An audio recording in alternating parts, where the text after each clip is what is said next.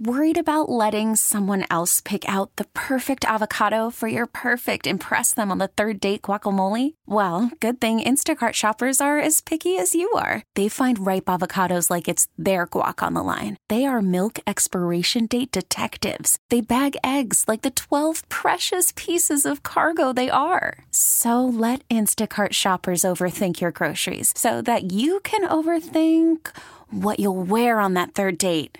Download the Instacart app to get free delivery on your first 3 orders while supplies last. Minimum $10 per order. Additional terms apply.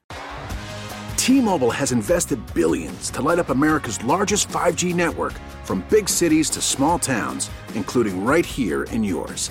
And great coverage is just the beginning. Right now, families and small businesses can save up to 20% versus AT&T and Verizon when they switch. Visit your local T-Mobile store today.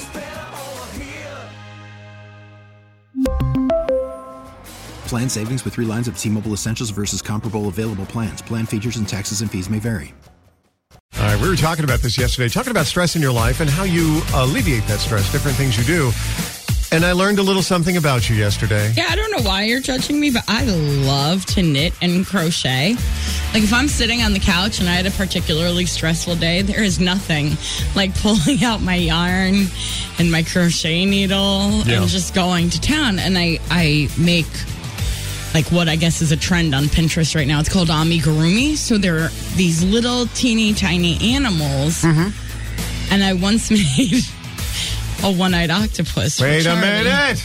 It's a family show. We're going into Easter weekend. It was only one eye because I didn't have time to put the other eye on. Oh, but okay. He loves it, and he sleeps with it every night. Sleeps with the one-eye octopus in his hands. It's my stress reliever. Oh, yeah.